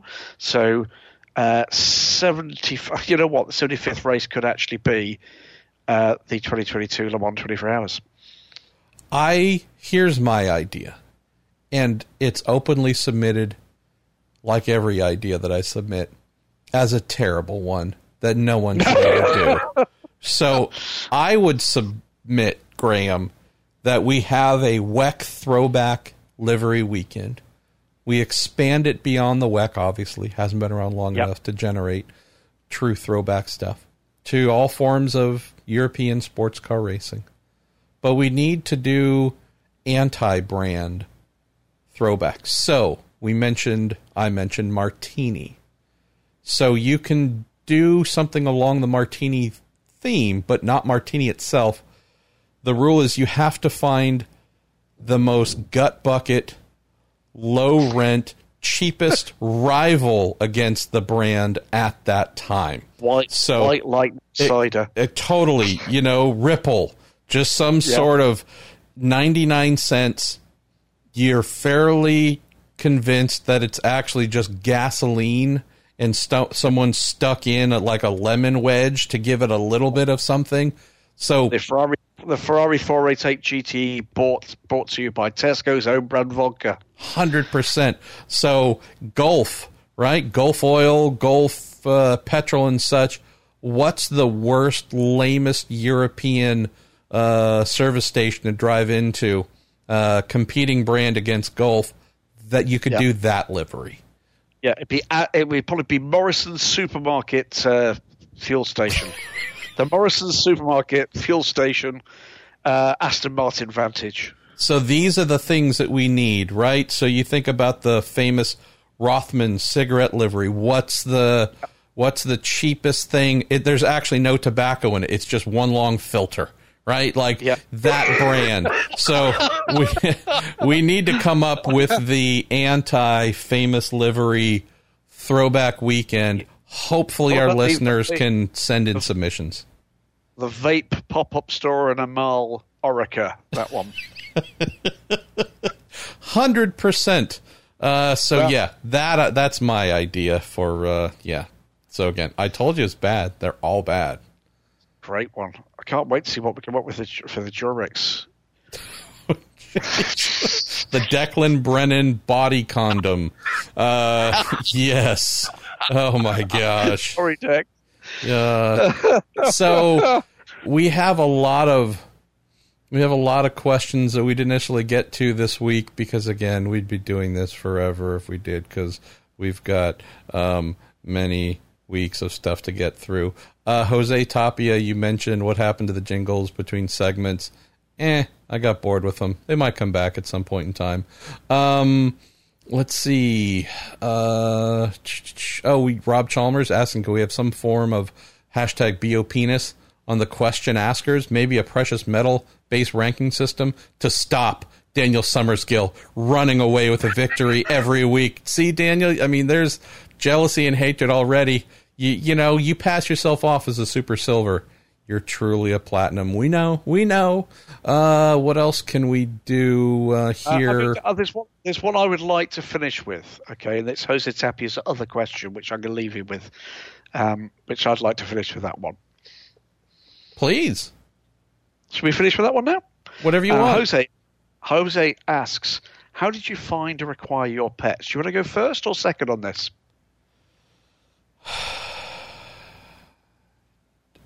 You go, or something. The Goodwin household has 3 furry friends, 2 bunny tats, and 1 very large husky dog.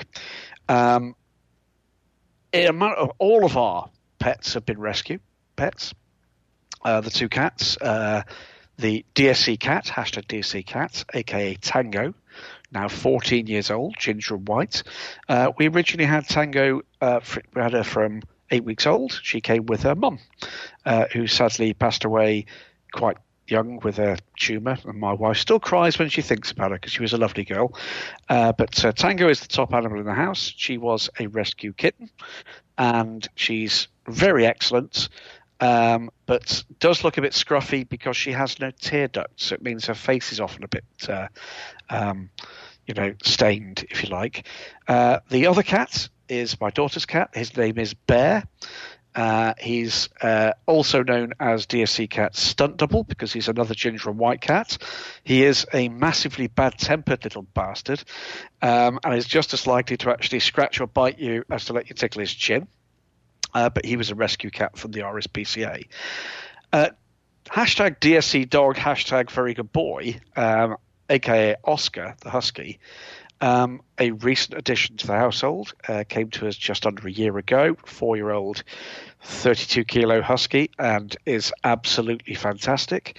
Someone put time into him, well-trained, beautiful manners, gets on well with adults, children, and other dogs, but I'm afraid was badly treated by his last owners. He was beaten quite badly. He was left to starve by his last owners, and mercifully their neighbours realised that was what was going on and did something about it. God bless them. They are his other family. He goes to stay with them if we are away and loves them dearly. They just can't look after him in the same way that Trudy and I can. So Oscar, who is the most glorious addition to our family, I'm afraid is another rescue animal. And that's the way I'll finish mine, which is if you are thinking about a family pet, go and find a rescue. Please do that, because there are a huge number of fantastic pets just waiting for a family to love them. There are few things in life, Graham, that make me want to beat human beings more than learning that they have beaten animals. And I know I'm not alone in that. That's not meant to sound cool or tough or anything. Just that's my immediate response. You have a dog or a cat or whatever that in its stock stance is built to love and be a companion and just be nothing but a really warm, beautiful thing in your life, and beating it and beating that spirit out of that animal, it just makes truly, there's no filter here. I want to kill human beings that do that. And that's just straight admission of truth. So, yeah, luckily, with our cats, they were both brought home as babies before anyone could try and do anything like that. My wife, here in our the town we live in, would go to have acupuncture done on a weekly basis. The nice lady that performed the acupuncture mentioned that they had brought in a female cat who was pregnant and just living out wild, and she gave birth to a litter of little kittens that she was keeping sometimes in her little business in a cage, and not a small cage, but just kind of cats in a cage was just a weird look. It was like a bird cage almost. And apparently there was this little runty one who was sneezing a lot and whatever, having a little bit of respiratory stuff. And my wife decided that we were going to bring him home. And he was a little bit cross-eyed at the time, here at whatever, 2-3 weeks old. And I guess his cross-eyedness made her think of Sylvester Stallone's character in the movie Rocky. So she named him Rocky.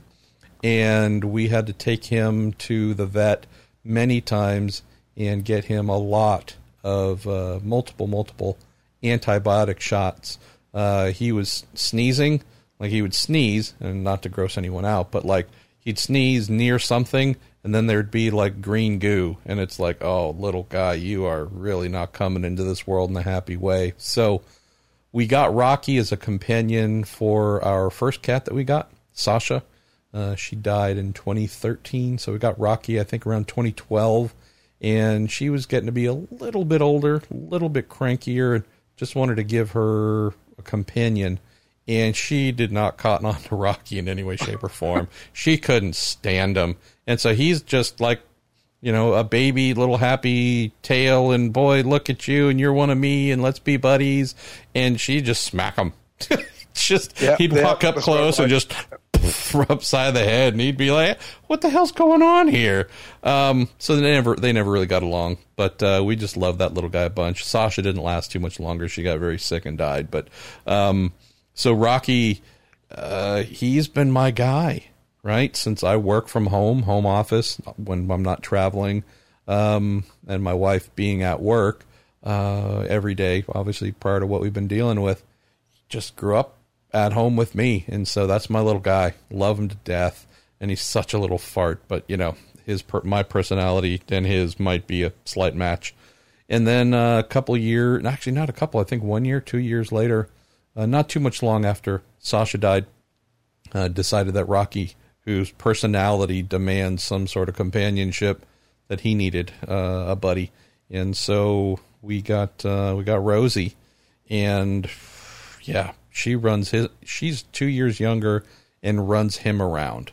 So I mean, you might have heard them tearing around behind us. She's chasing him up and down all over the place, and they have a really beautiful little relationship. So the photos of these two curled up, snuggled up each day and whatnot, it just melts your heart. So we're closing our show about sports cars and machines and endurance, talking about putty tats and puppy dogs. And you know what? This is 100% me. It's 100% you, Graham. We make no apologies for this. If you're listening this far You know us, and you know that we're highly flawed, and hopefully you accept that, because we accept our flaws and don't care. So there you go. I think you need to take us home, my friend. Well, it's good to be back. It's a straight answer. Racing again this weekend down in the south of France, and I hope we'll be bringing another Week in Sports Cars early next week to round up all the action there. For now, late in the evening here in the south of France, just south of Lyon, and at home in the United States from Marshall Pruett, and with thanks to our good friends at Cooper Tyres, the one American tyre company endorsed by the government, apparently, from the wonderful people at the Justice Brothers, Bell Helmets USA, and TorontoMotorsports.com. He has been Marshall Pruett. I've been Graham Goodwin. This has been Week in Sports Cars, and we promise, speak to you next week. You better be here, Lance. Not kidding around this time.